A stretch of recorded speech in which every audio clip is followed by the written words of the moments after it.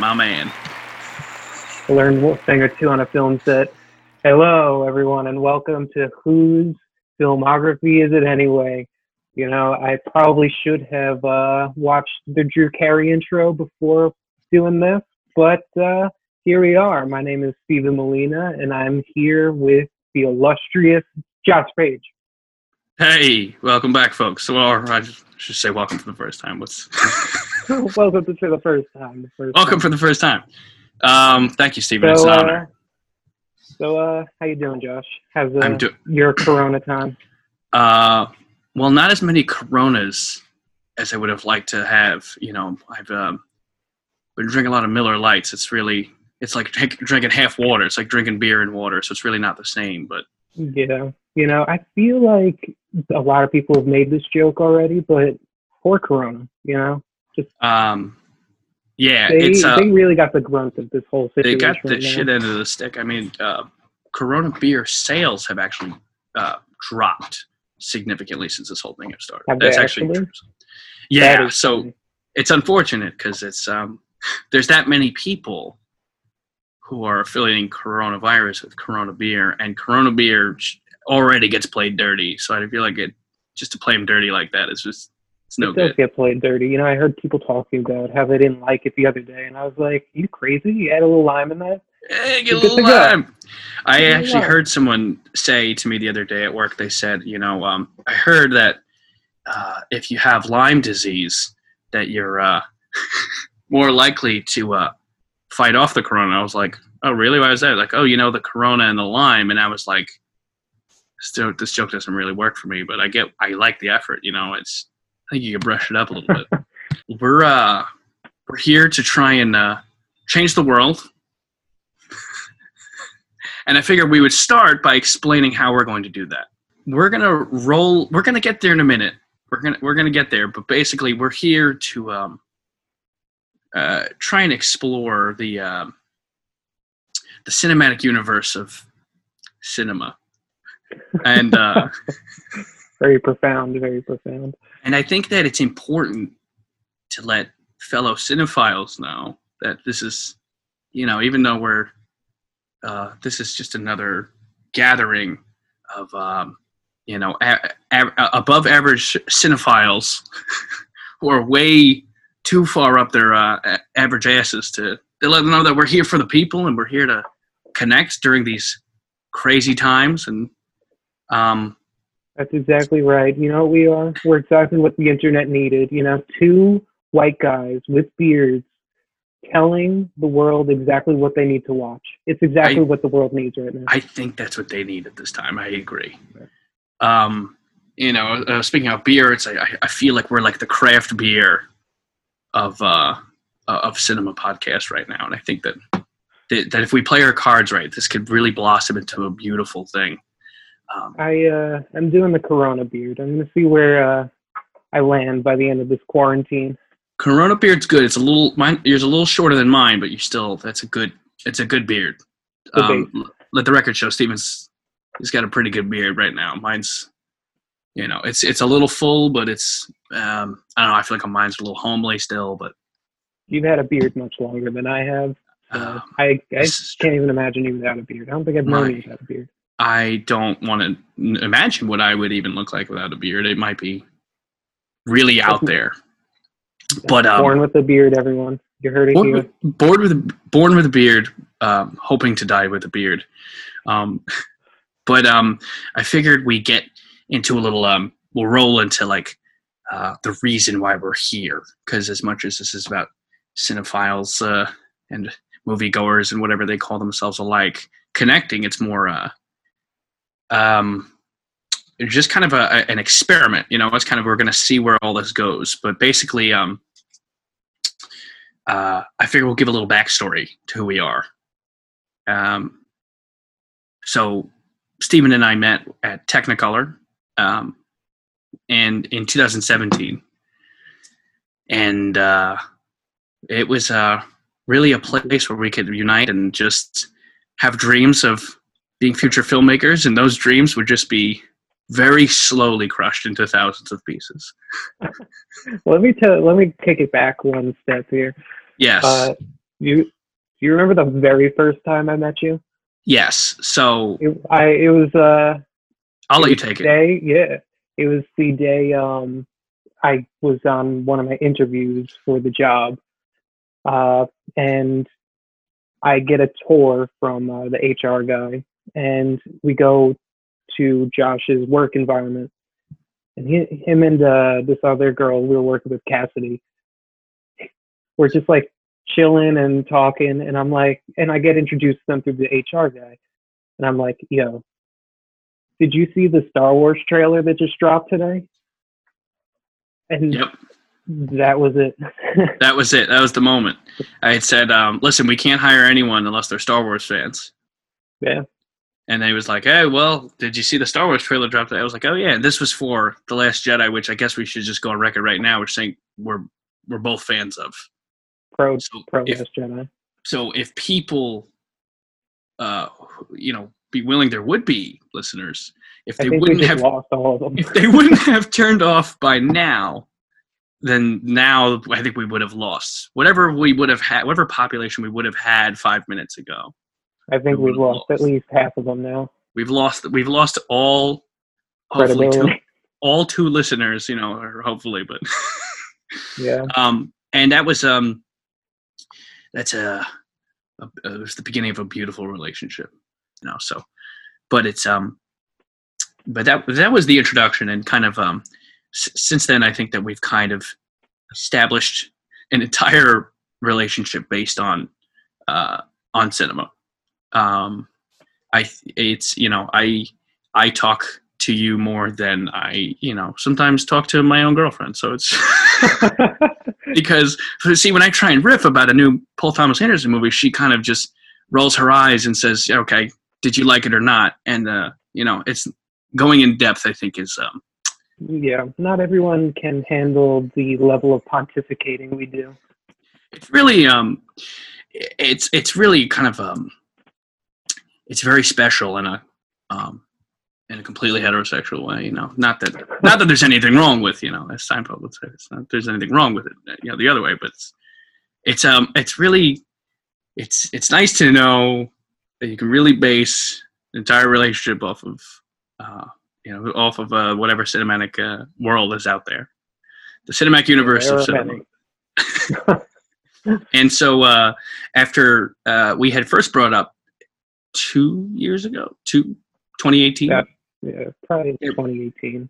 That after all of our lengthy film discussions, because it would kind of just be, I would work the day shift and Stephen would work the evening shift. So when Stephen come in, it would be these conversations. Oh, did you see this movie? Did you? And it would kind of just buzz about whatever was hot topic was going on there. So after all this talk, we're finally like, hey, let's record something. Let's make something of it. And just fuck it, just throw some at the wall, see what sticks. And it never happened. And I left that job, and here we are. And now it's, as we were saying earlier, it's now taken a pandemic for us to pick up where we left off, or just to pick up in general.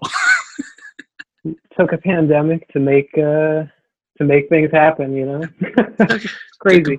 Pandemic to make a mandemic. Yeah, that's I don't even know what you want to call it. So that's what landed us here, and so it's cool because we're gonna just see what this thing becomes. But basically, before we really put anyone to sleep, the objective of this is to not really, I think, just say, not for us to say, is this movie good or bad, but what is the inner workings of this movie? What is the inner workings of said film, and how does it make us feel? And the idea is to not be so vague, because the deeper you dive into cinema, the easier it is to be vague, because there's so much to take in. So the idea of going off of whose line or whose filmography is anyway is to take the idea, I think, is of the filmography in general, be it a director or a franchise, a genre, etc., and then to kind of just go as deep as we can in exploring those different areas. Would you say? That's exactly right. Just to clarify, what we're going to be doing is we're going to take a specific filmmaker or a specific cinematic universe or even company and go down their filmography and discuss movie by movie what's going on. You know, Yes. what is the history behind each movie? What went into making each movie? What the movie means to us? More or less, scene for scene, what holds resonance with us, you know? Let's actually go into who we plan on talking about first. We're not going to talk about him now because we're going to do a whole episode on him later. But just for this to make this easier to understand, the first director we landed on was Christopher Nolan. Going for you Nolan fanboys. Yeah. Also, feasibly, if Tenet comes out when it's supposed to, it's done. It's not coming out this year. It's not coming out this year. It's not coming out at all. Warner Brothers spent $200 million on a movie that's not coming out. Down the drain. So we're going to be talking about Christopher Nolan. Ever heard of him? I've not heard of Christopher Nolan. Steve, can you give me a pitch on Christopher Nolan, or a pitch? Like a pitch, like something that's not too long, but long enough that like I know. Okay, okay. You want a pitch? This is an on-the-spot pitch, by the way. If you want an enigmatic, pragmatic, wannabe genius, you got Christopher Nolan right there. Wannabe genius. I can see that. Okay. Nothing against Chris. I do. But the goal is for Christopher Nolan, we're going to go down his films one by one and discuss each of them. We're going to figure out the best way to break up his filmography. But the idea is that's where we'll start. Like you said, it's whatever, be it different director genres, etc. It's the idea of exploring.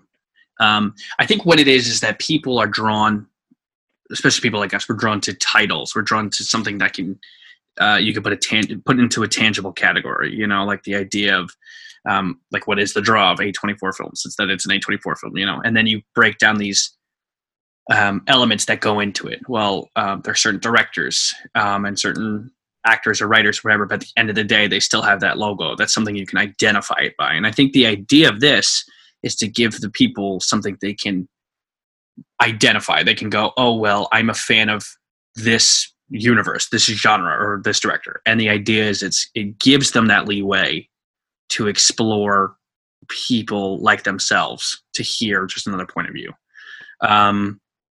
And it's or maybe the same point of view. We don't know. Yeah, who knows? Who knows? If hopefully going for more of a Siskel and Ebert rather than Ebert and Roper, where there's still a little bit of the clash rather than just the constant like, oh, this is good. It's like, oh yes, I agree, or this was dog shit. And it's like, oh yes, I agree, I agree. Obviously paraphrasing, they never spoke like that, but no, that about Roper's it up. We do know who the black sheep was of that duo, but we're gonna strive for greatness here. Both of them were powerhouses. Neither one of them is the black sheep. No, Ebert and Roper. Gotcha. I was insinuating that Roper's the anyway. But no, that is 100% true. It's all good. Nothing against that guy. I'm sure Roper's a very nice man. I'm sure he's a nice man. Actually, I know he's a very nice man because I don't think I've ever seen a negative film movie from him. And I think what we want to avoid is the constant. We're not just always agreeing and always saying, "Hey, this film is great," but more so just having the diversity a little bit. So we're gonna find a way that works organically, So, but all of this is really just an experiment. Until we get into a good groove. I'm excited because I have no idea what that groove looks like, which actually brings me to the next point is what do you think we're going to get out of this? It's a point I wanted to make. What are the objectives and goal? I mean, we know what we're doing. What is your personal objective and goal? Like, what are you going to get out of this? What is Steven going to get out of this? What is Steven getting out of this? Truthfully, and fun conversation every week. That's good. Real. There aren't. I'll be honest, I work in the film industry, but you'd be amazed how many people in the industry do not watch or like movies. It's astounding. Every week it would be nice to talk to someone who I know I can at least have an enlightened conversation with about movies. I can no longer promote this podcast among the office, but it's true. I need someone to talk to about movies in a very different way than I talk to most people about them. And let's be even more honest, in this Corona time, I just need someone to talk to in general. I live alone. I'm all alone. You need someone to emotionally, metaphorically, and cinematically hold you and caress you in the most heterosexual way possible. Not that there's anything wrong with you're not part of it. But I think you bring up a point I would like to get into, like when we actually begin, because mind you, this is ridiculous, but this is actually all just introduction. So we're both love to talk. We just got to find a way to do it in a way that works in a trimmed sense. That isn't until we're ready to engage in good, long conversation. But I think it is fascinating that there are so many people in the film industry who don't, like you said, dabble in this world the way that like we do, in a way that like so many people do, where it's like, how can you be a part of this industry and not, at first I'm like, how can you not feel that way? And then at the same time, like, some people love the craft for the craft, and then that's it, and whereas for us, it's like, there's like I don't know, man, it's like a sickness. It's like it's an addiction. It's something else. What it is. Yeah. Well, you know what it is? I'll clarify my statement a little bit. I work in post-production, so sometimes it's a little bit of, you see how the sausage is made. Post-producer, New York. New York. But what was I saying? You were in post-production. No, but yeah, that's exactly it. I work in post-production, so sometimes it's a little bit of, you see how the sausage is made. So like when you break it down in that regard, it's, sometimes the magic is gone. And if you're a colorist staring at a movie screen for 12 hours a day, there's only so much your retinas can take. Absolutely. I agree with you in terms of the objectives and the goals. I think this is good. Have a fun, engaging conversation. It's a good outlet, if you will. I think you said it perfectly, just how finding that connection with people who are interested in this. And it's good, I think, if I could get some kind of spiritual understanding as to the reasoning of the world amidst these dark and desperate times, I think that is something I can hold on to. I mean, we talked about AMC potentially shutting down, and they're not going to necessarily shut down, but bankruptcy is looking pretty probable. As Michael Scott once said, I declare bankruptcy. And that's pretty much what AMC is doing. That's pretty much what AMC is going to do. They're going to stand in the middle of their IMAX theater and shout it. That's where you insert the audio of Michael Scott yelling, I declare bankruptcy. That'd be good. The world is our oyster. If they declare bankruptcy, it doesn't necessarily mean that they'll vanish. It just means that they are in a very bad situation. Theaters across the country are going to have to shut. I don't know if the AMC A-list stub can sustain itself, which would break my heart. It's a horrifying thought. I'm not even a Stubs member, and it still breaks my heart. That's one of those things, like I've said, I've been meaning to do it, and I haven't done it, because that's the basis for me as an entire human being, is wanting to do things. And now you're having the Oscar Schindler moment, Yes. I could have gotten more. I could have sold this watch, and gotten an AMC pass. It could have helped them. There was time left. There was still time. There was still time. So I think this is going to be an effective experiment for just the two of us. And I think that's good, because this is what because film makes us feel alive in a world where it is so easy to just feel dead. Yeah. I know, it's being dramatic. I guess that could bring us to the main topic of conversation of today, which I assume we could talk about it now. What have you been watching? During this whole COVID situation. Well, what's been your go-to kind of stuff right now? Rob and I have been binge watching Community for the last 3 weeks. Oh my God. You finally watched Community. So excited. Let the record show, like I had seen Community, but never all the way through. And I knew, and see, this is tough because this is going to be the podcast talk. I want to do it. Maybe we could do episodes about TV. We can open up this world. We can open up Pandora's box. I'm not discounting TV at all. But I will say as shortened as I can, because I'm in it right now. We're like 4 episodes from finishing the whole show. It's such a journey in the sense like Arrested Development, where they grab you so early on, and it's so good. And it's like, I remember the first 3 seasons. There's a lot I hadn't remembered, but the first 3 seasons are like it's like next level good with the writing. Well, in that regard, it's very much like Arrested Development, because Arrested Development, it just kept getting second and third lives. Yeah. And each life got worse. Kept falling off. But let's focus on the good aspects. Absolutely. Because the first 3, like it was like I was having these emotional beats watching the show where I was like, wow, I'm really connected to the writing and the characters on the show in ways that I have not felt since my investment in Arrested Development. It's just kind of like it's next level comedy writing. So yeah, they're like Arrested Development too. It's just all over the top characters who are just so much fun. They're all like incredible idiots who are also brilliant at the same time, and they all have their own quirks. And we, like I said, we should do a whole episode on it. But basically, it's I'm so invested in their world that even when the seasons progressively got worse, I almost didn't care, because it's like I'm still holding on to this magic that like once was. So I think I got it back season 5 for a couple of episodes.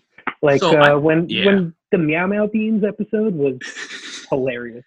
Yeah, that episode had me rolling. Meow Meow Beans is good. Why am I blanking on his name? When Mike from Breaking Bad, Jonathan Banks, when he's like in the number 1 room, and he's just like laying down on his side, and he's like, all I know is it's my birthday. It's incredible. So it's incredible. I didn't know he had the comic. His deadpan delivery is really good. And like, absolutely. It's weird. It didn't make me, as much as I missed Chevy Chase, and then there's the whole backstory with him. It's like, he was a good stand-in, because he's not the same as the Pierce character. He's similar, and like he's a crusty old man, but he's also like he's different in his own way, and I like that they utilized that. But yeah, I heard the racism isn't very far off either. Yeah, but it's been a journey. So we've been watching that. Other than that, I've been trying to catch up on newer films from this year, which all came to a dead stop. I actually have from this year. Yeah, from 2020. Oh man, did you watch Birds of Prey? I did, and I liked it. Really? Did we not talk about it? We did not. Wow. All right, well, we can say that for another time. Yeah, I didn't. I went. Well, I think I went in with next to zero expectations, because you don't get much lower than Suicide Squad for me. That's about as bottom as the barrel as it gets for DC comic book movies in general. It's just I don't know. You can't. We don't have to talk about it.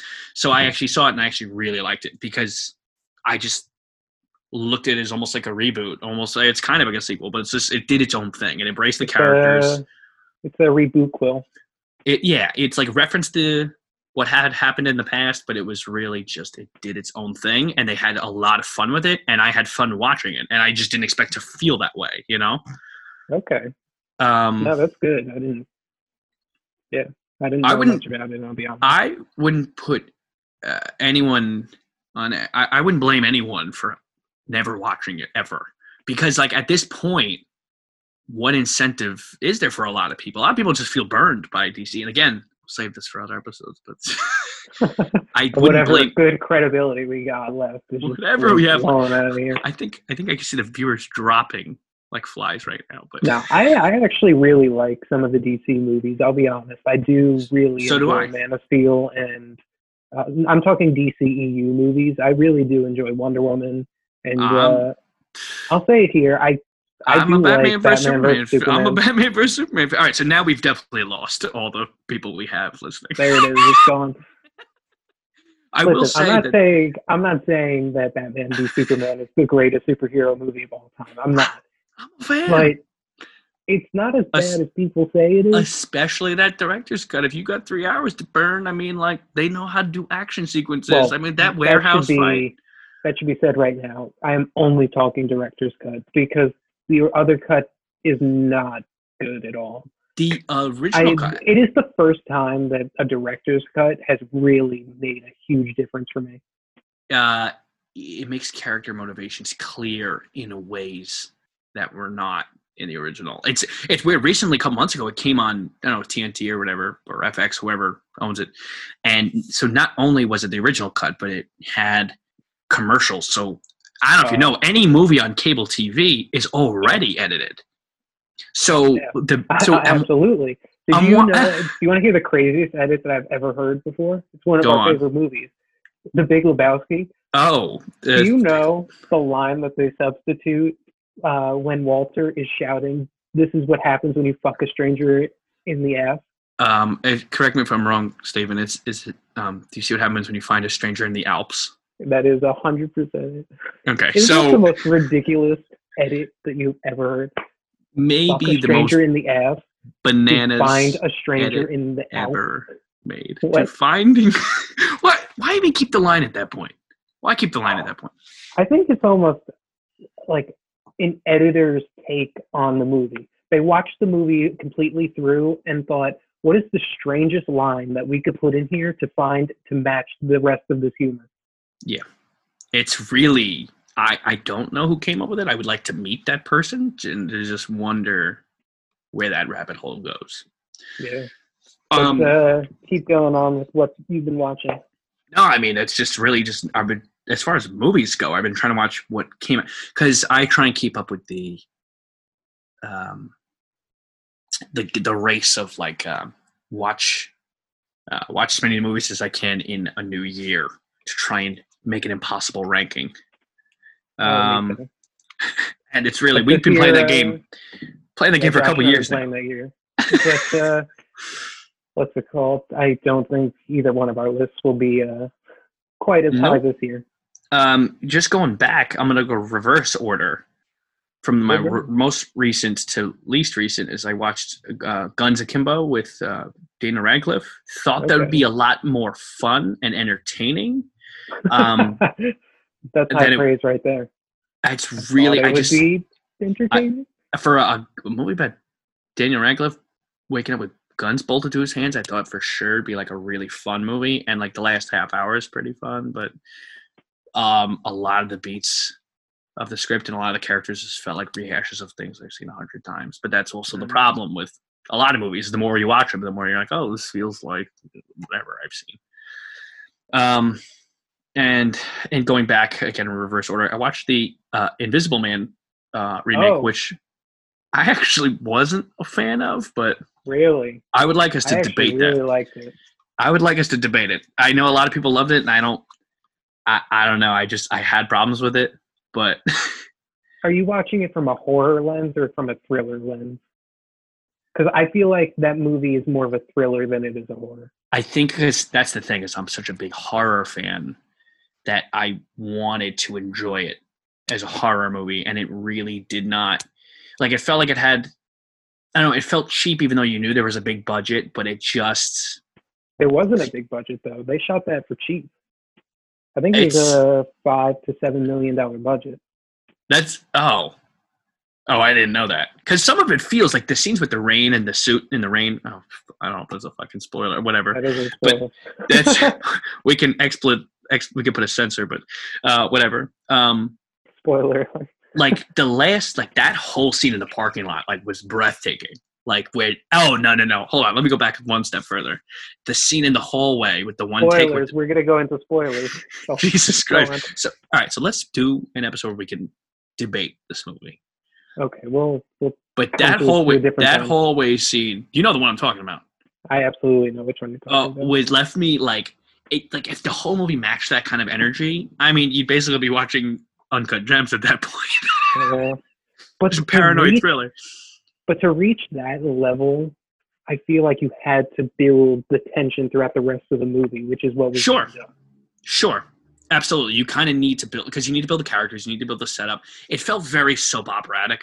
A lot of characters felt very serious. It felt very humorless. And we could go into those details, but like I was just like, come on, like feels like Days of Our Lives. I'll concede to that. It did take itself very seriously. But Elizabeth Moss always takes herself way too seriously. She was super serious.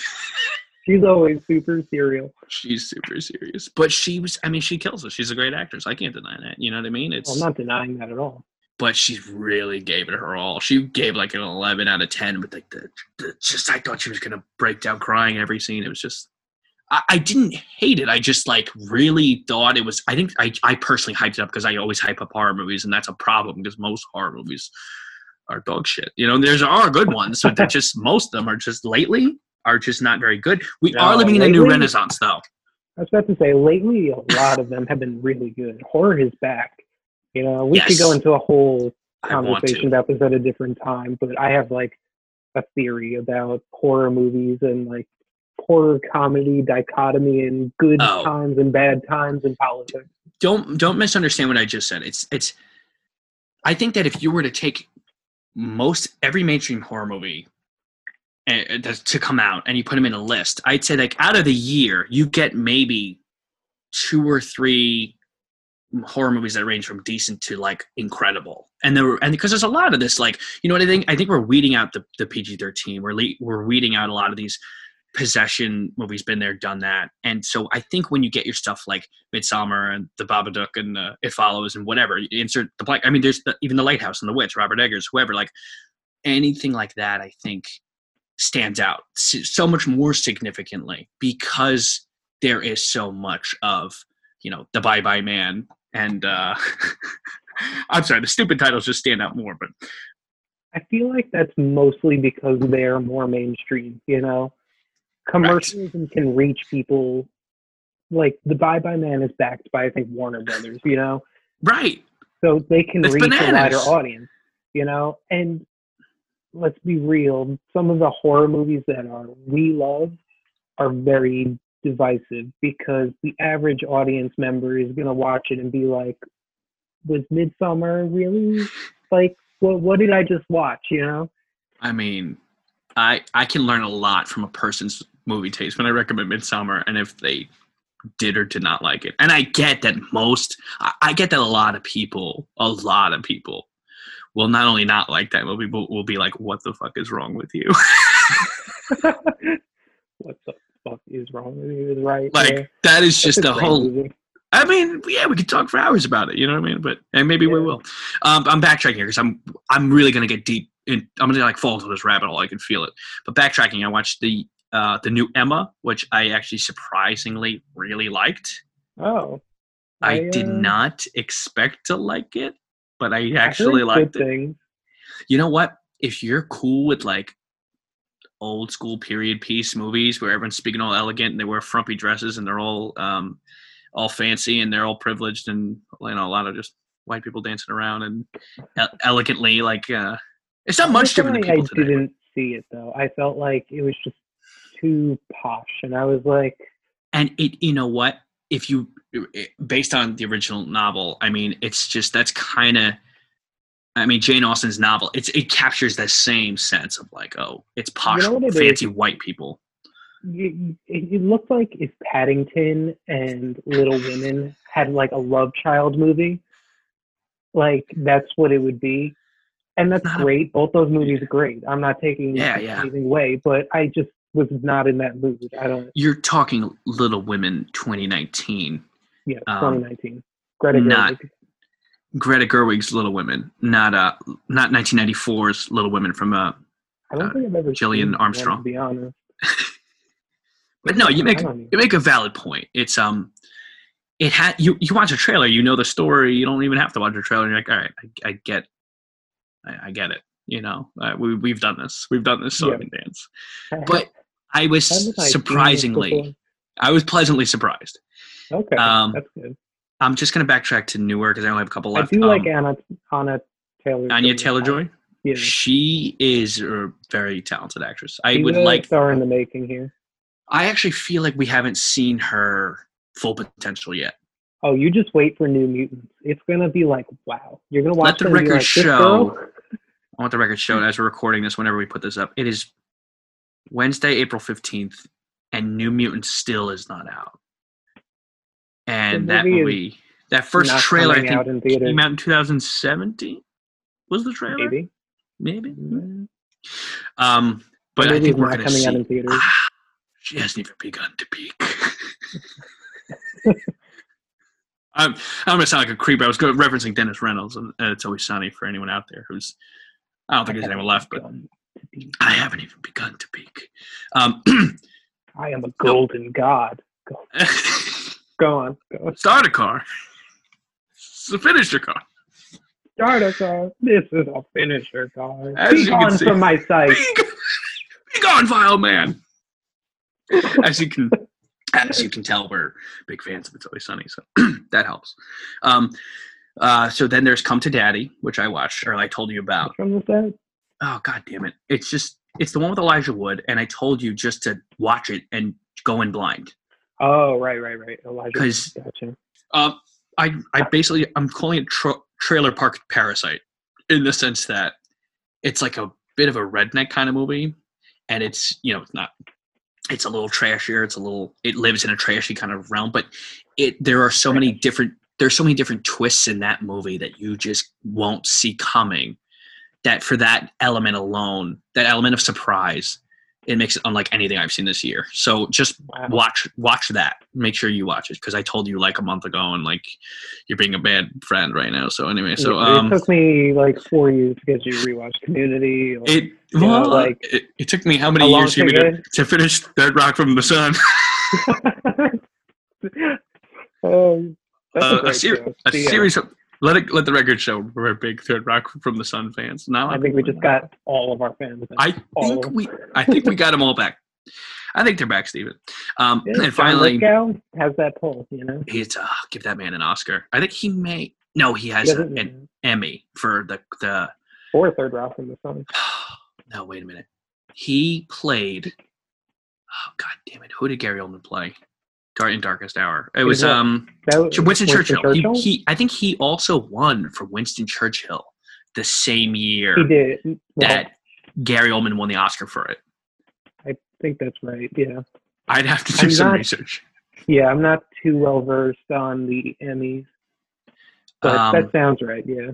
Either way, he's a 10 out of 10. He's incredible. But the first movie I watched this year, not counting A Hidden Life, because that's my 2019, and I wasn't a big fan, but I'm not going to go into it. I don't want to keep losing people. Can you explain to me? No. But was it how do I say this? Was it like a palpable Terrence Malick movie? Like all of his movies of late have been like I saw a song. Oh, I didn't see that. I actually wanted to see that because I really like the cast. He always gets an amazing cast, but literally not a single character was in focus that entire movie. It was all just like B shots meshed together. This is very similar. I dubbed this the Tree of Hitler Life. Oh, geez. A film that's like the Tree of Life with Hitler, except Hitler's not in it at all. So what I mean by that is it's a gorgeously shot movie with a very holistic spiritual complexity to its nature of exploring humans being humans. It's beautiful in that sense, and it's visually stunning, but it's almost 3 hours of just children running around in fields and a woman, scything grass, and then a man in prison who's getting yelled at, and it's just kind of like it's just one of those things. It's like it's like Leave No Trace. It's like the big deterrent for me on Hidden Lies was the runtime. The runtime on that thing was like what, 3 hours, I think. It's almost there. You didn't want. And last year we were like hit with so many movies that were so long, and I was like, I cannot do it for this movie. You know, between Endgame and It Chapter 2 and Rise of Skywalker and all these movies that were 2 hours, 45 We saw some great nuggets last year. Oh God, I don't think I care. We saw some cinematic. The first movie of 2020. I know it's technically 2019. In fact, so has Come to Daddy. I'm talking about U.S. releases. Was Color Out of Space, Nick Cage, the H.P. Lovecraft written movie, which I was really. I don't know if we talked about it. We did. Yeah. Like, it just feels like John Carpenter's The Thing, and it feels like it's inspired by Lovecraft, but it's very low budget. It's very like with a different. Yeah, but The Thing is so well directed, and the prosthetics are so good. And this is like when the purple CGI is vomited on the screen, and it happens often. It's like it's just so noticeable. This is the kind of movie if it was made in the 80s. Or made with a director who really wanted to sit down with the budget and like just do it right. I just think you wouldn't really have to change the story. It's just when you watch it, you'll understand. It feels like something belongs on the Sci-Fi Network. Okay. It's got a following. Like if you can suspend your. No, I don't know. I mean, and I'm not discrediting like its originality. I mean, it's a unique movie, but like it feels cheap in a way that doesn't work. I mean, you got Nick Cage who's putting on a Nick Cage performance, which I'm not undermining the guy. I'm a late Nick Cage fan. You find yourself in the cage all the time. The cage was not rattled enough this time. Mm-hmm. He was not let out of his cage nearly enough. The rage of Cage was not enough for me this time. His art house movies are. I know I'm gonna get hate for. I know you're gonna say for not liking Mandy, but I did not care for Mandy. I know you're gonna say it. I was too much. There was way too much tuna fish. To quote, hold on, for copyright infringement, just to quote, George St. Geeklin and Gil Faizon. Gil Faizon. It's George St. Geeklin. George St. Geeklin. For Steven, it was charmed your shore. It's was too much tuna. It was way too much tuna. It's too much tuna. So when it's too much tuna for those out there, it's a lot. It's a lot to take in. But Mandy. We'll bring it back. When you think of Mandy, viewers tell me you're not thinking of way too much tuna fish. That movie is just a whole big fan of Mandy. You know what though? I've seen people, as much as a cult following that movie has developed, it has grown on me. There are plenty of people on the internet who I've seen who are like, nah, fuck this movie a little bit. So I get it, and we'll go there anyway. But that's going chronologically back to the beginning of the year from where I started. I started from the recent, went back. So tell me about your journey. My journey this year so far. Well, it doesn't have to be new movies, just things you've been watching that you want to express your feelings about. Well, over this quarantine period, I've been watching The Simpsons because it's literally endless. I want to say, and I'm not gonna, because I already did my piece, but like, I've also been watching Simpsons because I've never watched it as an adult, like from the beginning. Oh, that's great. Are you loving it? Yeah, I'm on season 6, and it's literally the best thing I could ever want during these dark and desperate times. I think I was on season 4 before the quarantine went into effect. Yeah. And we have been in this quarantine maybe a month now, ish. And I am only up to season 21. I am still 10 seasons away from finishing this show. Okay. It is endless. So are you rewatching it now and you're on 4? I'm on season 21. Oh, no, you started 4, you were saying. That's what I'm saying. At the beginning of this quarantine, which was a month ago, with all the time in a month, when I have been sitting in my apartment doing pretty much nothing, I have still 10 seasons left to go on this show. God bless you. Now, as someone who, and I'll let you continue, but as someone who has not gotten nearly that far, would you say there is a clear dropping off point anywhere between seasons 10, 12, whatever people say? And where would you say that dropping off point is? You know what it is?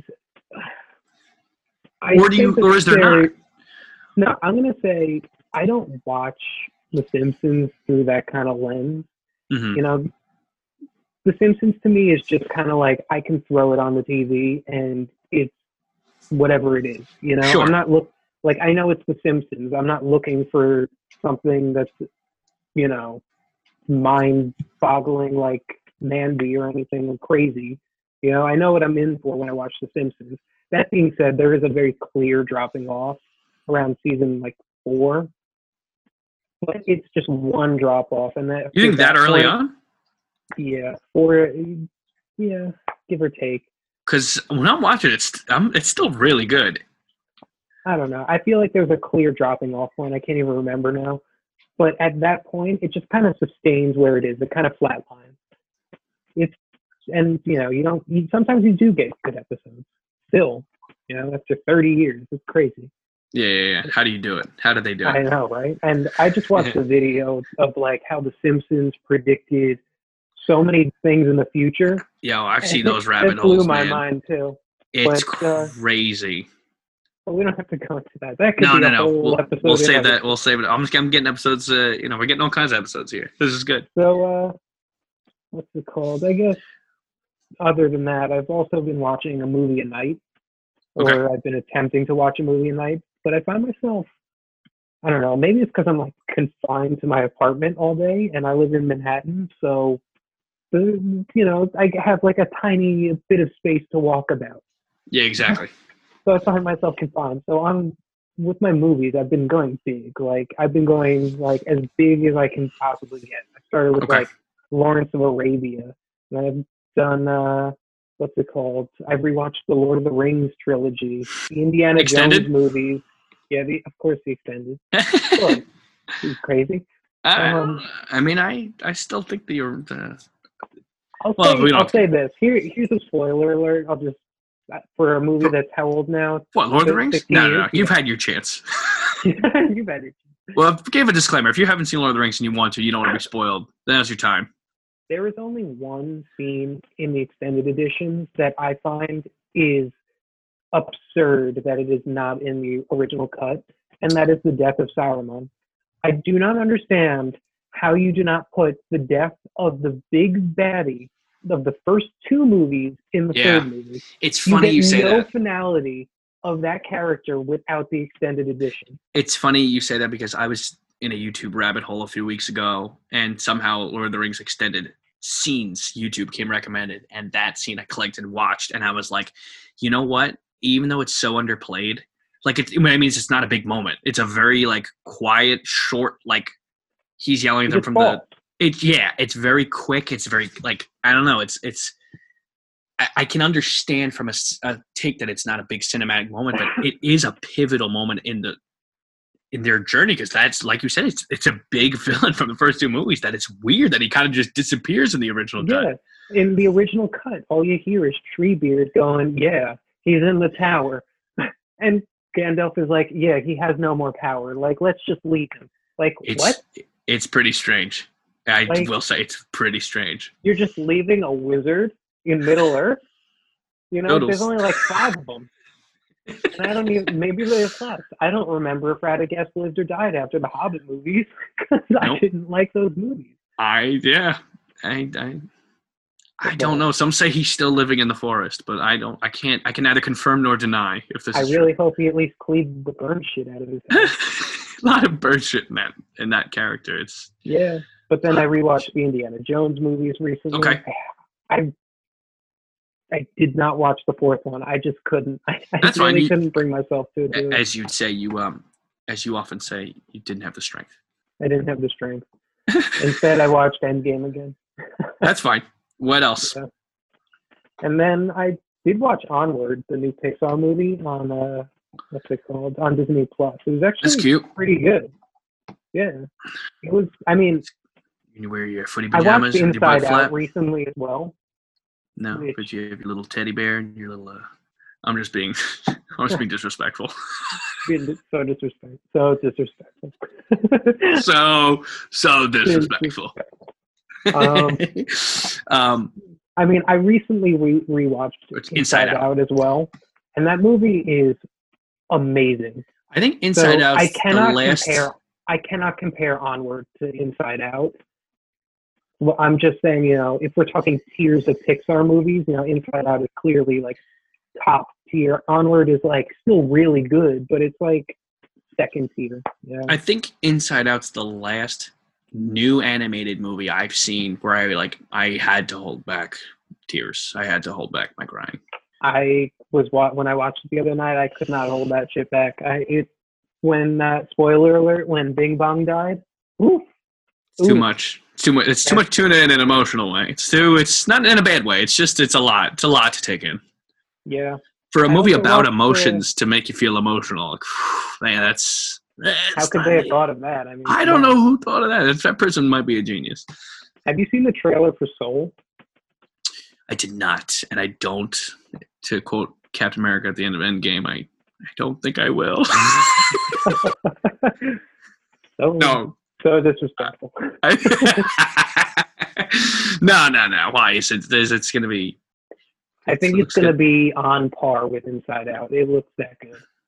We will get there when we get there. I'm not going to write it off. We'll get into my cynical disconnect from these the films from your you're talking childhood about. Here. From my whole childhood's been cut off. But please go on. I also watched Big Time Adolescence on Hulu, the new Pete Davidson movie. I heard of that, but I don't know anything about it. Judd Apatow has his thumbprint on it. You can clearly tell. He wrote it. He produced it. He produced it. It's very much it's kind of like Judd Apatow and Girls. Like he put his thumbprint on it and got it made. But it's also like if you were to watch it, you can go, okay, this belongs in the Apatow family. Sure. I'm not going to say it's as good as some of his movies by any stretch of the imagination, and a lot of it was like completely cringeworthy. But intentionally, you're watching it and you're just like, what is this guy doing? You idiot! You big dumb idiot!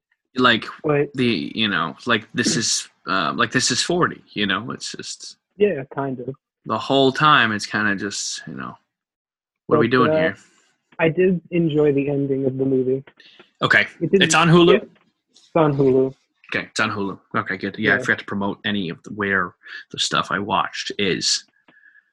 But anyway. I watched First Cow.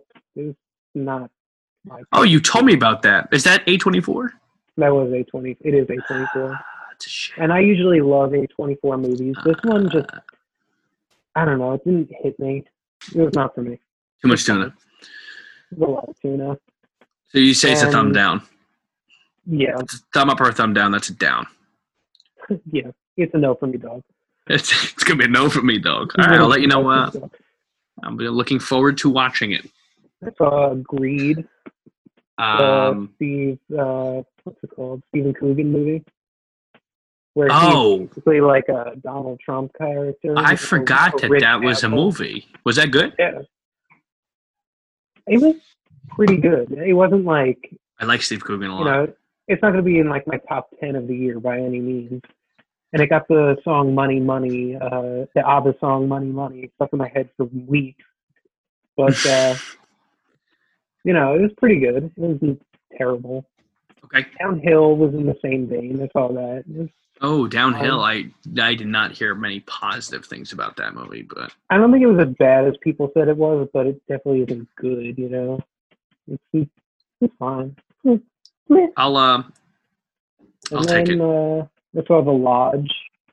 Oh, you told me. With the exception of, what is it, the dad character? That it's actually. Yeah, the movie was creepy throughout. You're just like it just like builds tension. The only thing you have to look past is like, this father is a fucking moron. Like, big dumb idiot. Like, are you kidding me right now? Yeah. You're just gonna leave your kids with this girl? Like, come on. Yeah. Don't spoil too much. That's one I really want to watch. Oh boy. I saw The Assistant. Oh, you told me it's lots of 10-minute scenes of her copying at a copy machine, right? That movie strains me, man. By the end of it, I was like, I don't like. Oh God, I don't know. I couldn't watch her copy any more pieces of paper. I know it was supposed to be like a Harvey Weinstein type thing, and his oppression is felt in the movie. I get it, and it is felt throughout the entire movie. His you feel his presence. It's really gross, but at the same time, I was just like, you totally get it. You already know what they're doing. Yeah, I'm just like, I don't know. You didn't need to copy so many scripts or whatever she was doing. You couldn't make so many cups of coffee. I saw Troop Zero, the Amazon movie with Viola Davis and Allison Janney. Okay. It was fun. It was like a fun hour and a half movie, If you want something to just throw on in the background. And hour and a half movie. Yeah. You're just like, okay, this is cool. Fine. Uh-huh. Just kids at camp trying to win a contest. Yeah, not a camp. It's like a Girl Scout thing. What was this called? Troop Zero. Oh, okay. I'm just making it. And the last thing I watched the first thing I watched this year was What Did Jack Do? Which is that David Lynch movie. I forgot about that. That's yes, I was a big fan of that.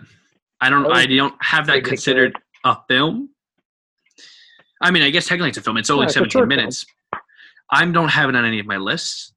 It is a short film. It is absolutely a short film. Josh thinks I'm like Rain Man with this shit. Because on my list, I break it down. I have to mark it with it's like a map. I mark it with little asterisks, and there's one for IMAX, He marks it with a map. He's got an asterisk. I got an asterisk. He's got a Dolby. All right, no, I lied. The last thing I watched this year, and I watched it relatively recently, was oh no, why am I blanking?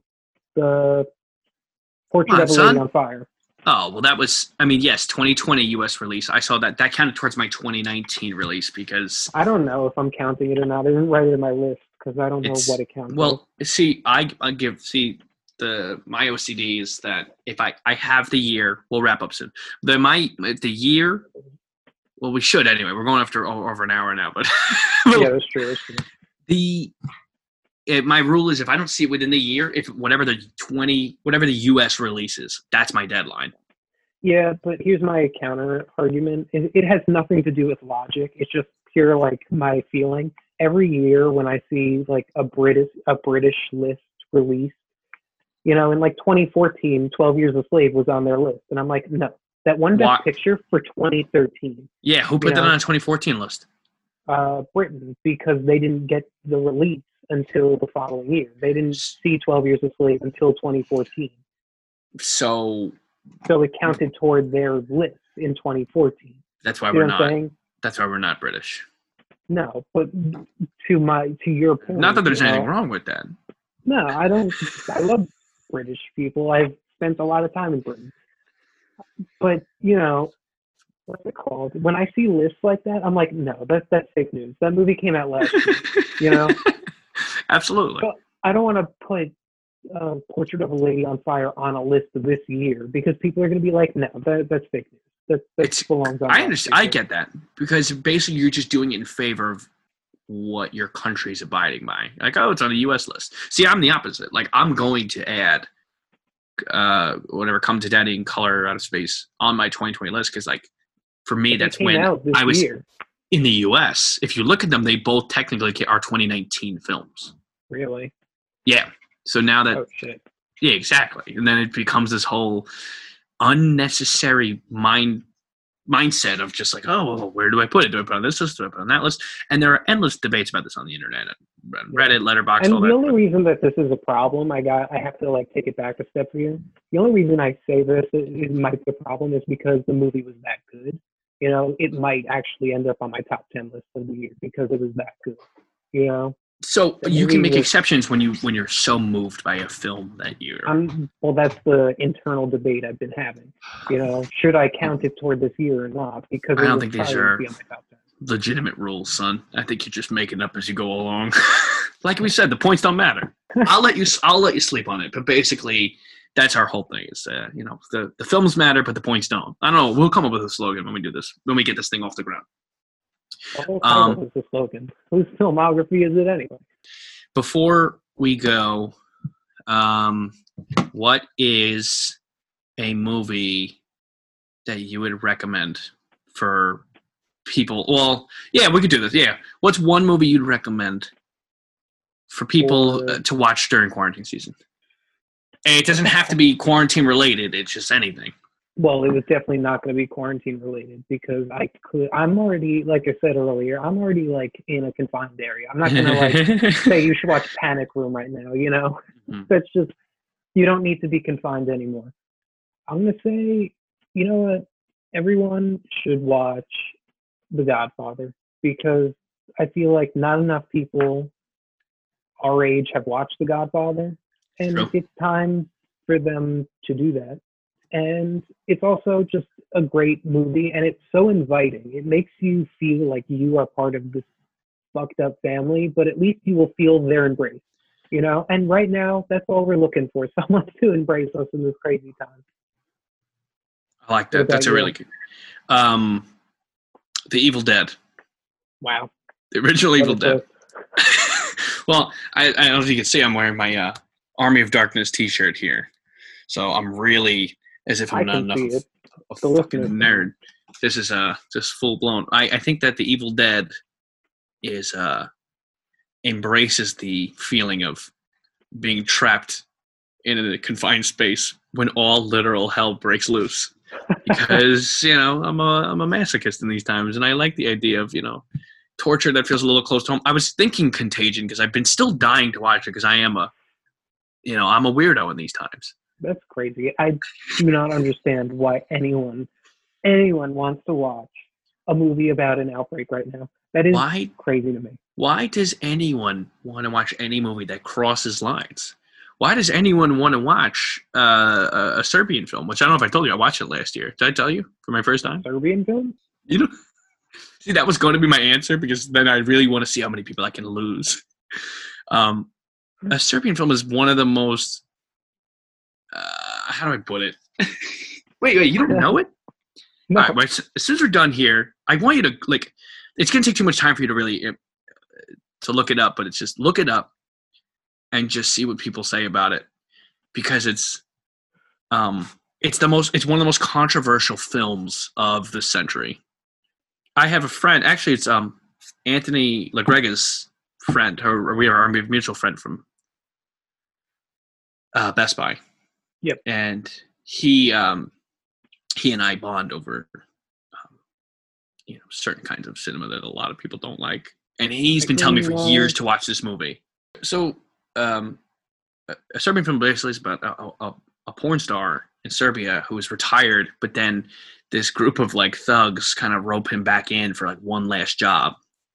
And so is that one last job? They pay him like a lot of money to whatever. There's all this backstory. You know, he's got a wife and a kid, but they rope him back in, and the way the actors play it is so super serious, but it almost plays off a little like Tommy Wiseau in The Room, like where it's like it's like you don't know how to take it. Where you're like, wow, they're really into this, but it's almost kind of funny. And then like when the explicit scenes do happen, you're like almost in a state of shock. And I was kind of just in a state of like unbelievable discomfort, but the things that happen here I can't speak about over audio. But okay, I don't spoil it. I'm not going to recommend this movie to two groups. I'm going to recommend it to you. I'm glad you cleared that up as well. No, because we're going back to I recommend The Evil Dead. I stand by that. I think it's good, heartwarming, good gory time, about people trapped in a place together. I think this is the time. This is the time to embrace it. Embrace the fear. You know what I mean? Why? That's what it was. Why is anyone watching films that cross the line? I don't know what it is about me that loves them, but I'm going with Evil Dead, man. It's crazy. I think that's a good way to start quarantine. One movie recommendation for quarantine. Maybe we could do that, keep that going, and we'll dive into like our own personal tastes as we go along. But I think this gives people enough of an idea of who we are right now. Absolutely. All right. So I guess it's time to sign off. Is there anywhere on social media that the people can find you? No. I mean, I'm on Facebook and Instagram and all that stuff, but all the names are different. Why? What are you promoting? What do you have? What are you holding out on? Promoting us, because I'm going to say, you can find me at Mr. Film Art on Instagram. You can, that's where I'll be. If you want to talk to me about this show or you want to look at my art, go ahead. I don't know. Steven's a renowned artist. He's incredible. Renowned. I don't know about that. He's incredible. After the quarantine, I'm definitely around. He had over 10,000 followers. Let the audio show. Well, there's no record for it, but and he was going for that. He was going for that blue check mark. The official person. I still have not gotten that blue check mark. He's not gotten it, but maybe after this I will. I'm also going to promote Mr. Film Art, and as a place that you can find Steven.